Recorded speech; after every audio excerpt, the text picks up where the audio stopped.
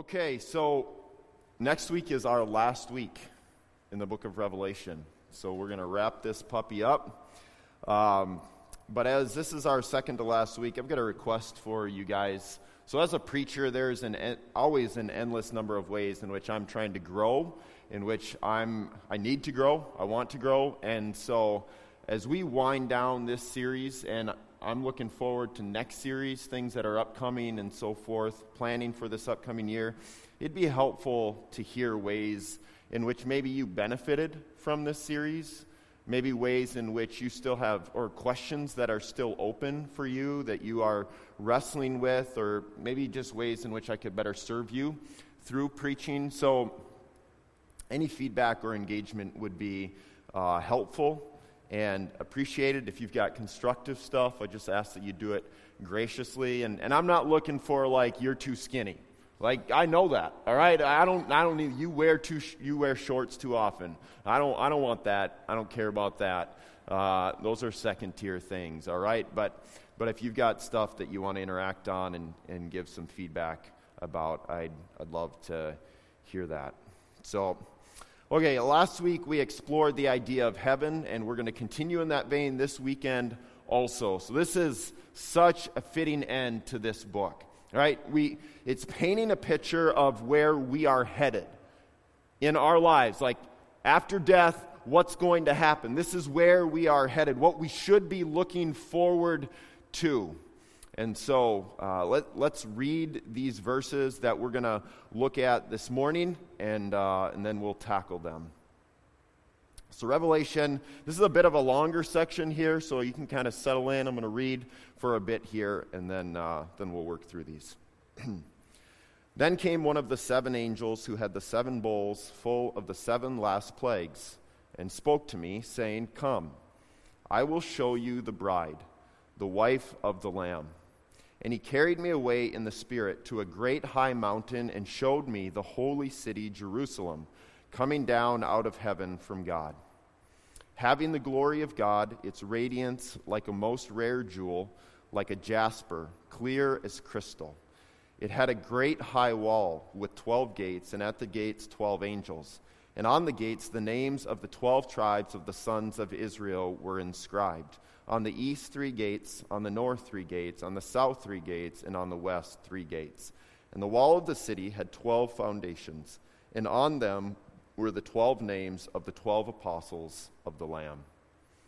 And the one who spoke with me had a measuring rod of gold to measure the city and its gates and walls. The city lies 4 its length the same as its width. And he measured the city with his rod, 12,000 stadia. Its length and width and height are equal. He also measured its wall, 144 cubits by human measurement, which is also an angel's measurement. The wall was built of jasper, while the city was pure gold, like clear glass. The foundations of the wall of the city were adorned with every kind of jewel. The first was jasper, the second sapphire, the third agate, the fourth emerald, the fifth onyx, the sixth carnelian, the seventh chrysolite, the eighth beryl, the ninth topaz, the 10th chrysoprase, the 11th jacinth, the 12th amethyst. And the 12 gates were 12 pearls, each of the gates made of a single pearl, and the street of the city was pure gold, like transparent glass. And I saw no temple in the city, for its temple is the Lord God, the Almighty, and the Lamb. And the city has no need of sun or moon to shine on it, for the glory of God gives it light, and its lamp is the Lamb. By its light will the nations walk, and the kings of the earth will bring their glory into it, and its gates will never be shut by day, and there will be no night there. They will bring into it the glory and the honor of the nations, but nothing unclean will ever enter it, nor anyone who does what is detestable or false, but only those who are written in the Lamb's book of life. Then the angel showed me the river of the water of life, bright as crystal, flowing from the throne of God and of the Lamb, through the middle of the street of the city. Also on either side of the river, the tree of life, with its 12 kinds of fruit, yielding its fruit each month. The leaves of the tree were for the healing of the nations. No longer will there be anything accursed, but the throne of God and of the Lamb will be in it, and his servants will worship him. They will see his face, and his name will be on their foreheads, and night will be no more. They will need no light of lamp or sun, for the Lord God will be their light, and they will reign forever and ever. Let's pray. God, thank you for this vision of heaven. I pray that it would not just be a bunch of words. I pray that you would capture our hearts with this. I pray that it would be something that draws us in, that excites us, that causes us to look forward to it, and ultimately to look forward to you. So God, I pray in these moments together, I pray that you would help us to understand what you are trying to communicate in and through these verses. I pray that you would encourage us where we need encouragement, where you would convict us of sin where we need conviction, where you would challenge us where we need challenge. So God, may your Holy Spirit have sway in our hearts. In your name I pray. Amen. Okay, so this morning I want to look at a number of bigger themes that we see running through these verses, but also through Revelation, as well as through the whole of the Bible as well. So this section begins with John seeing a vision involving what he says, the bride, the wife of the Lamb. So it's talking about marriage in a sense, right? So if you know anything about heaven, the idea of marriage is odd in a number of senses. So first of all, if you're familiar with Matthew 22:30, which says this, "For in the resurrection, men and women neither marry nor are given in marriage," that's teaching us. The Bible teaches us that marriage in the sense that we're accustomed to is not part of heaven. Okay, so the fact that John is seeing a vision where it's talking about a bride, the wife of the Lamb, it creates some questions maybe for us. But another odd aspect relating to John seeing the bride is the fact that he actually, when he sees the bride, he actually is seeing a city as well. He sees Jerusalem coming down out of heaven. So as readers then, and we'll have to put this together a little bit, but as readers, we're led to believe that in heaven there is a bride who is also a city. The bride is a city. Okay, so let's have our weekly reminder about how we read this book of Revelation. We will significantly confuse ourselves if we try to read this book with normal methods. Like so many people have tried to read this book, to read it literally. We will confuse ourselves if we try to read it literally. We have beat the drum that we must read Revelation symbolically since the first week of this series, and we have tried to come back to this reminder over and over. And here, near the end, we are still reminded of the importance of reading this book in the way John instructed us to back in the very first verse of Revelation. We must read it symbolically. We must read it in light of the whole of the Bible as well, but we must read these verses symbolically.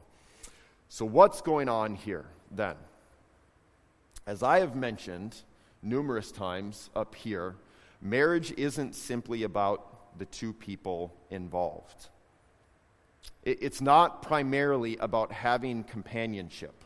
Marriage is not primarily just sharing responsibilities. Marriage is not primarily about not being lonely. Marriage is not primarily about your pleasure. Marriage is intended to be a picture of how Jesus is united to his church. The bride being spoken of here is Jesus' church. Okay? So Jesus, who is the husband, being united to his bride, who is the church. And the bride then, as we've read and noticed already, is also a city. So the idea of a city is primarily talking here about personhood.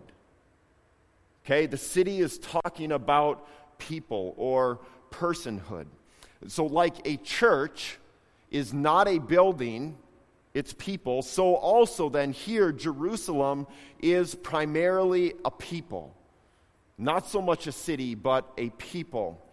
God's people are like a city, a secure city, a righteous city, a city that is ablaze with the glory of God, radiant, remarkable.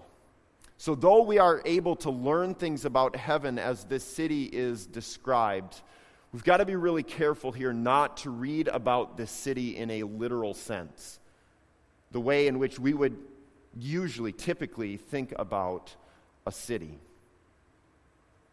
In all of this, then, we understand marriage in heaven is different than marriage here on earth. Okay, but I want to help us think about the bigger storyline of the Bible as it pertains to marriage. So here at the end, we are reading about a garden-like city. Okay, so chapter 22 gives us this picture of a river and trees.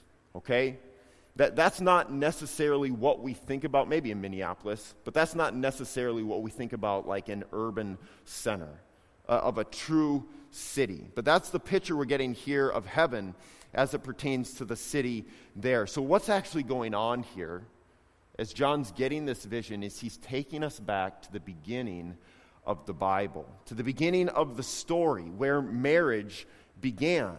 So if we go back to the beginning of the Bible, we read in Genesis 2:25, it talks there about the man and his wife. Okay, so this is talking about Adam and Eve as they were in the Garden of Eden back at the beginning of this Bible. Now, if you go back to that garden, you read some of the context around this verse 25, what we read about there is also onyx, a river, and the tree of life, which we're going to see are also things that we just read about here in Revelation as well. But we read about these things in Genesis 2, but then sin was committed. And what happened to Adam and Eve? They were banished from the garden. They were driven out. Okay, now, the point of the Bible is not to get us back to the garden. That's not the point of the Bible. The point of the Bible, then, is to get us back to the creator of that garden. What we could say is the gardener.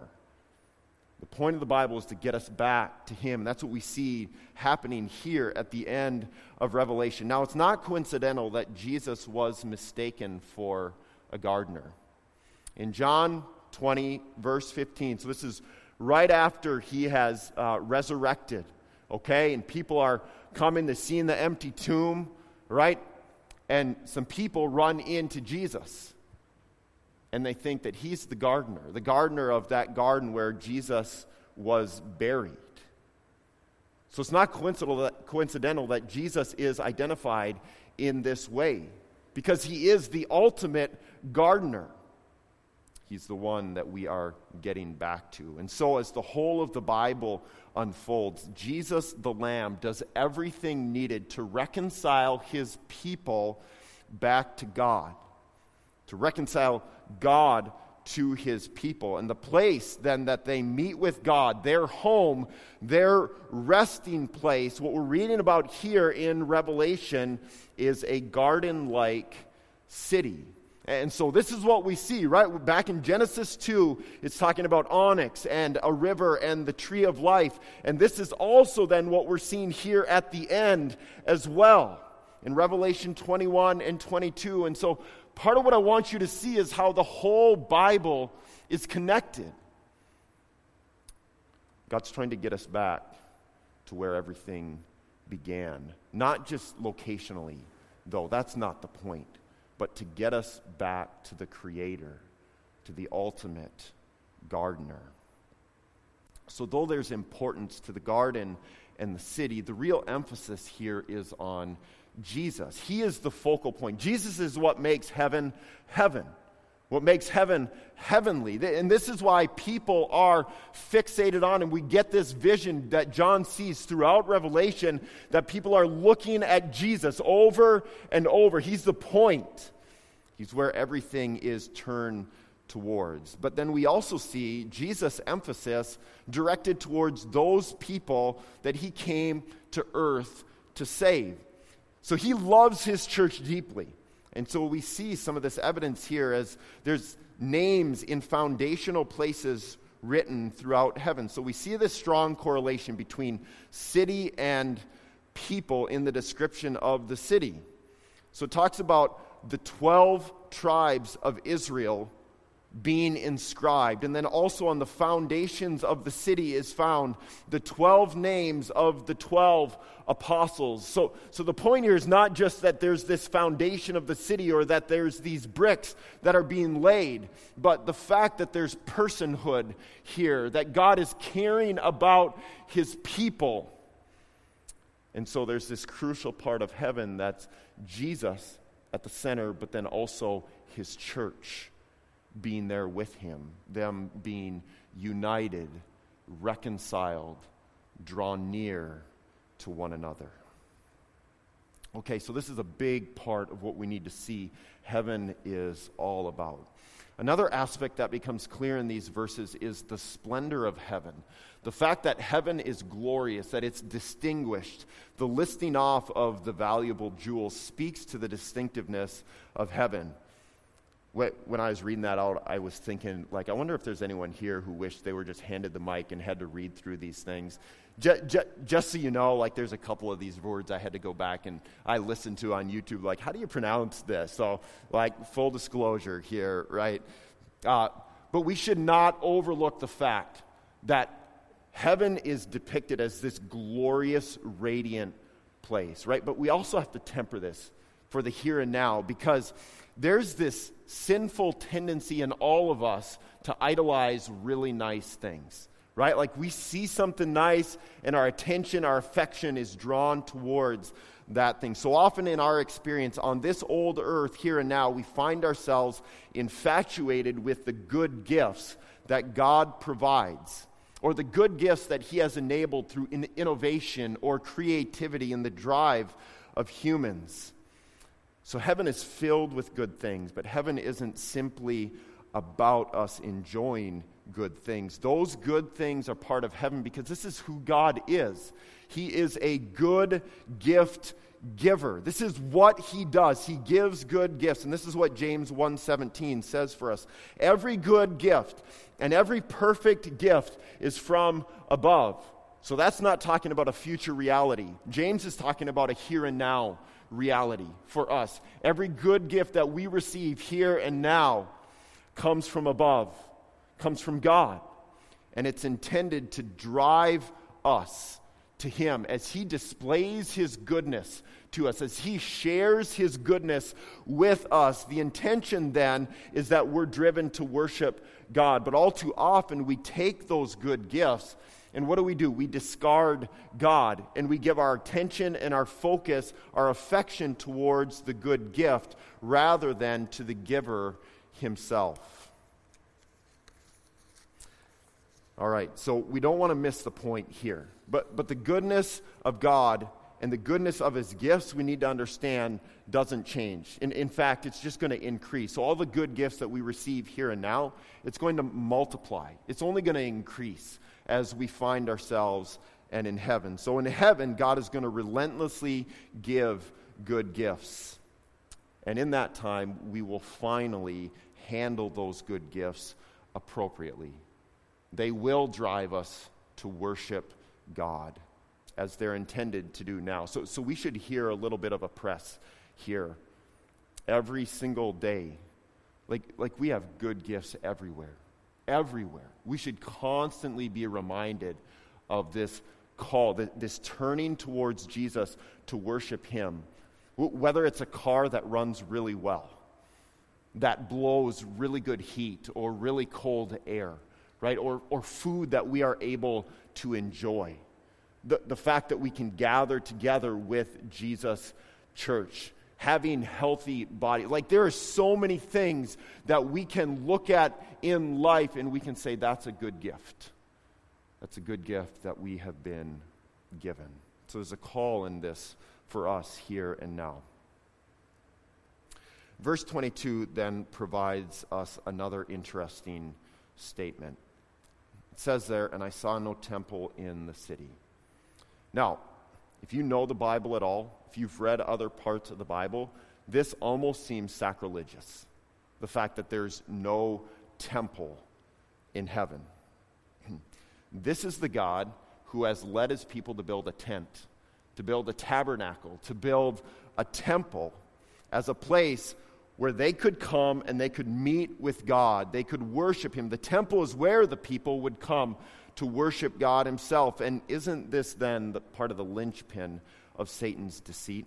I think to get us to believe that heaven is about us dutifully, repetitively going to this place of worship, going to a building to endlessly sing songs to a deity that's so fragile his feelings will be hurt if we don't.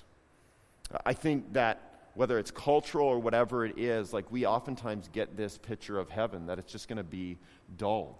And it's going to be this same thing over and over. We're going to go to the same building. We're going to do this, sing the same songs. And for some reason, that's the picture that we've gotten of heaven. So what we find in the description of heaven is it is a place of worship. But there's no temple building that we're going to go to worship because Jesus is the temple.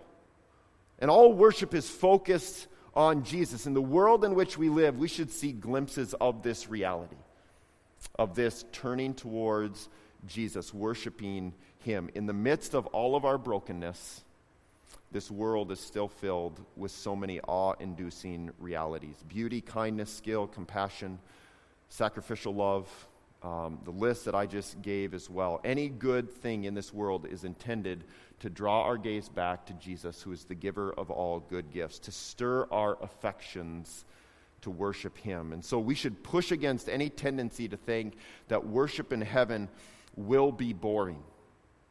It won't be. It will be a physical world existence that is far better than anything we can imagine here and now. Heaven will be filled with all of the goodness of God, which we do see tons of glimpses here. It will be adventurous, exhilarating, exciting, filled with anticipation. We've got to understand, when we think of heaven as being filled with boredom, we have to understand that boredom is a reality of a sin-filled world. Boredom results because of the curse of sin. That won't be part of our reality in heaven. The idea that you get bored and all the things that you run to, whether it's scrolling on your phone or like, I want some different food or whatever it is that you think, that you feel when you're bored, that won't happen. That won't be part of our existence in heaven. There will be no boredom. So don't buy the lie.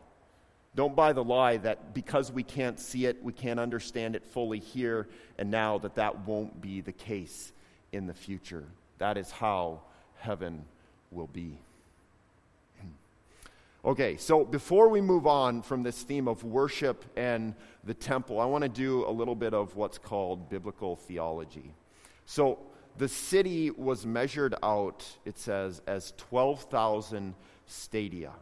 Okay? So this is almost 1,400 miles. Okay? So its length and its width and its height are equal. Please don't take these dimensions literally. I'm going to come back to this, okay? But we should not read these numbers literally. If Revelation has taught us anything thus far, don't read the numbers literally. But let's talk about this for a minute. So if its length and its width and its height are equal, this is essentially a cube, right? So think of Rubik's Cube on a really mini scale, right? It's essentially describing a cube. Okay, so one of the great things that we can do whenever we read the Bible is to ask ourselves the question, where else do we see this idea? Where else do we see this theme pop up? How can the rest of the Bible help us understand what's being communicated here? And in this case, we can go to the Old Testament. 1 Kings 6:20. It says there, the inner sanctuary of the temple was 20 cubits long, 20 cubits wide, and 20 cubits high. And he overlaid it with pure gold. Okay, so notice, length, width, and height are all the same, right? So this is another cube. Now, this is describing something called the Holy of Holies, or the most holy place. So this is where God's presence would descend to.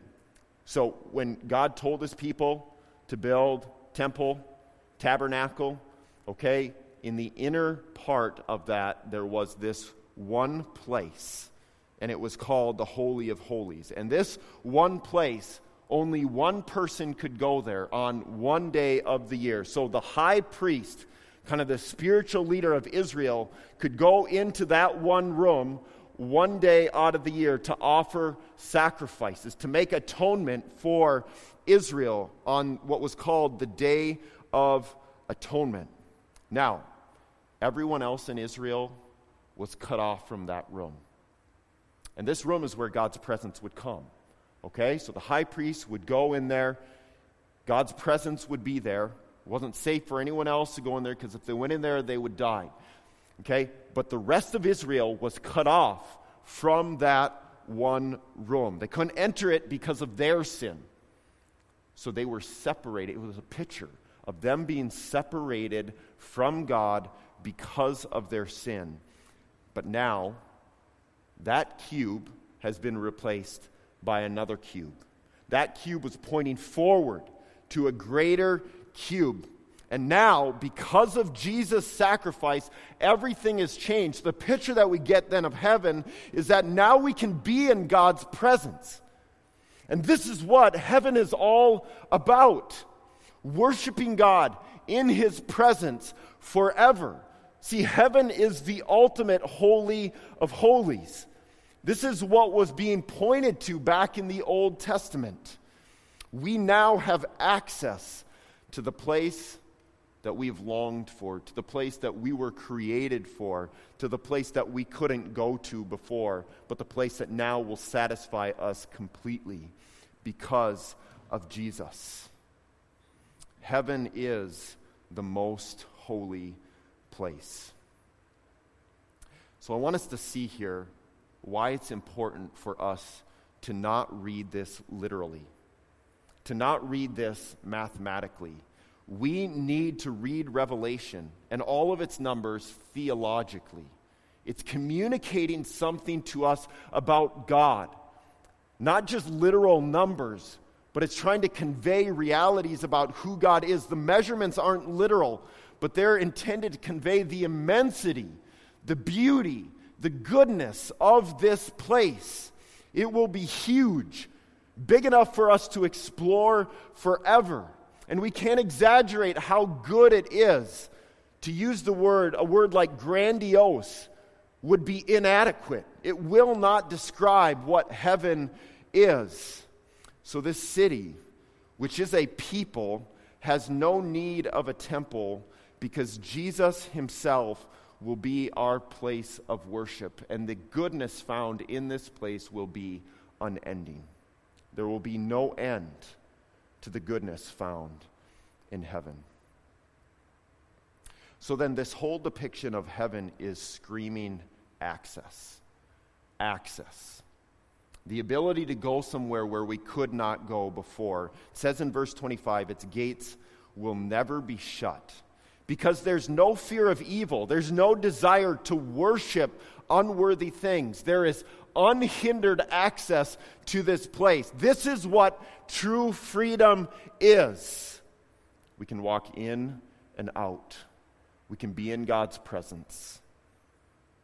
And this is what verse 27 says. Nothing unclean will ever enter it, nor anyone who does what is detestable or false. All of these things that dog us, that haunt us, they will be done away with. They won't be there. The fears that you feel, there's not going to be anything that's going to cause those to arise in you. The stress, the busyness, it will all be gone. This is what Jesus accomplishes for us. This will be our final resting place, where we truly find the rest that we all yearn for. Okay, lastly then, heaven is a place marked by light. But notice, it has no sun. It's a place marked by light, but it has no sun. The light of the world, Jesus himself, will provide the light in heaven. Now, I can't stand up here and give you a scientific explanation for how that all works out. I don't understand it. But Jesus demonstrated throughout his life that he didn't work within the confines of scientific theory. Science has been a great gift to humanity. But when Jesus comes and he turns water into wine, that's beyond us. When he comes and he touches someone and he heals their sickness, that's beyond us. And this is what we're praying for Michael, right? That God would reach down from heaven and would touch him and would do something that we can't conceive of in our own minds, because God is able to do that. He can reach out from outside of our existence into it, and he can do something that we and even specialists like doctors can't do, can't figure out. There's no way to explain the things that Jesus can do. It's not natural to our sin-cursed world. It's supernatural, and in this way, it's beyond our understanding. Jesus possesses a goodness, a radiance that will light up the whole of heaven, and it will be awesome, and we will marvel at it, probably even giggle at it. But even by the fact that this God-man, Jesus, provides light, even in that, every day will be, even if it's called a day, whatever it's called in heaven, right, we'll be continually reminded of the fact that he alone deserves worship. It's going to compel that in us because we're going to be amazed by that reality. And the fact that there's no night. For those of you who love sleep, love to lay your head down at night, this is not bad news at all. Like, this will be good news. Your satisfaction for the fact that there's no night will far outweigh the laying of our heads on pillows. So heaven is intended to be something that is beyond our understanding, but also is pulling us towards it because it's so good. It's so grand. It's so much better than what we understand or conceive of in this world. Okay, a couple points of gospel application here as we close. First of all, behold the Lamb. So clearly everything's being turned to Jesus, right? In these verses, the emphasis on Jesus as Lamb is thick, as it has been throughout Revelation. I think it mentions in the verses that we read, I think it was 6 times that the idea of a lamb was mentioned. So just very pervasive here, right? So this is how Jesus was introduced by John the Baptist. Back at the beginning of the Gospel of John, this is John the Baptist. When he saw Jesus, he said, "Behold, the Lamb of God who takes away the sin of the world." So that's who Jesus was known as before he died, right? He's being introduced. This is who he is. This is why he came to earth. But what's kind of provocative here is the fact that that's not who he was just on earth, right? But that's who he will be forever. So as we're in heaven and all of our time spent there, we are going to be continually reminded of this reality, okay? God is saying we can't get enough of being reminded that Jesus is the slain Lamb of God. What happened on the cross will be crucial forever. This is who we will see Jesus as throughout eternity. So this is vital for us. So if that's true then, man, this should breathe into our existence here and now. The sacrificial death of Jesus is massive, and it should radically change how we think and how we live here and now. So behold the Lamb, and then just a call, let's worship Jesus. Let's start this party, this thing that we're looking off into the distance in the future, and we see that's what it's going to be like. Let's start that thing here and now. We read in the verses that we read about today, in heaven, the leaves of the tree of life that was talked about, will provide healing. And it's saying at that time, everything will be right. But in certain ways, that reality of everything will be right has broken into our existence here and now as well. Though this world is massively broken and we feel its effects, Satan has been defeated. Sin has been broken. Healing is offered to us in the gospel. So let's live like the gospel is true. Let's believe it.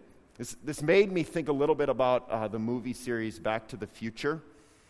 There's this future reality that's kind of being imposed upon our current reality, and that's what's happening here. Let's celebrate. Let's bring to bear what already is and what will be in the future. Let's let it bring to bear on our lives, on our existence here and now. Let me read these verses at the end of the section we read this morning. No longer will there be anything accursed, but the throne of God and of the Lamb will be in it, and his servants will worship him.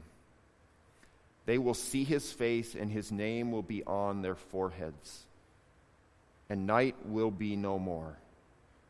They will need no light of lamp or sun, for the Lord God will be their light, and they will reign forever and ever. We will worship Jesus as we reign with him forever and ever. The call of this is that Jesus is all. He is all. So as our eyes will be fixated on him in heaven, and he will satisfy beyond what we would believe right now, the call for us now is that our eyes would be fixated on him here and now, and he would be all to us here and now.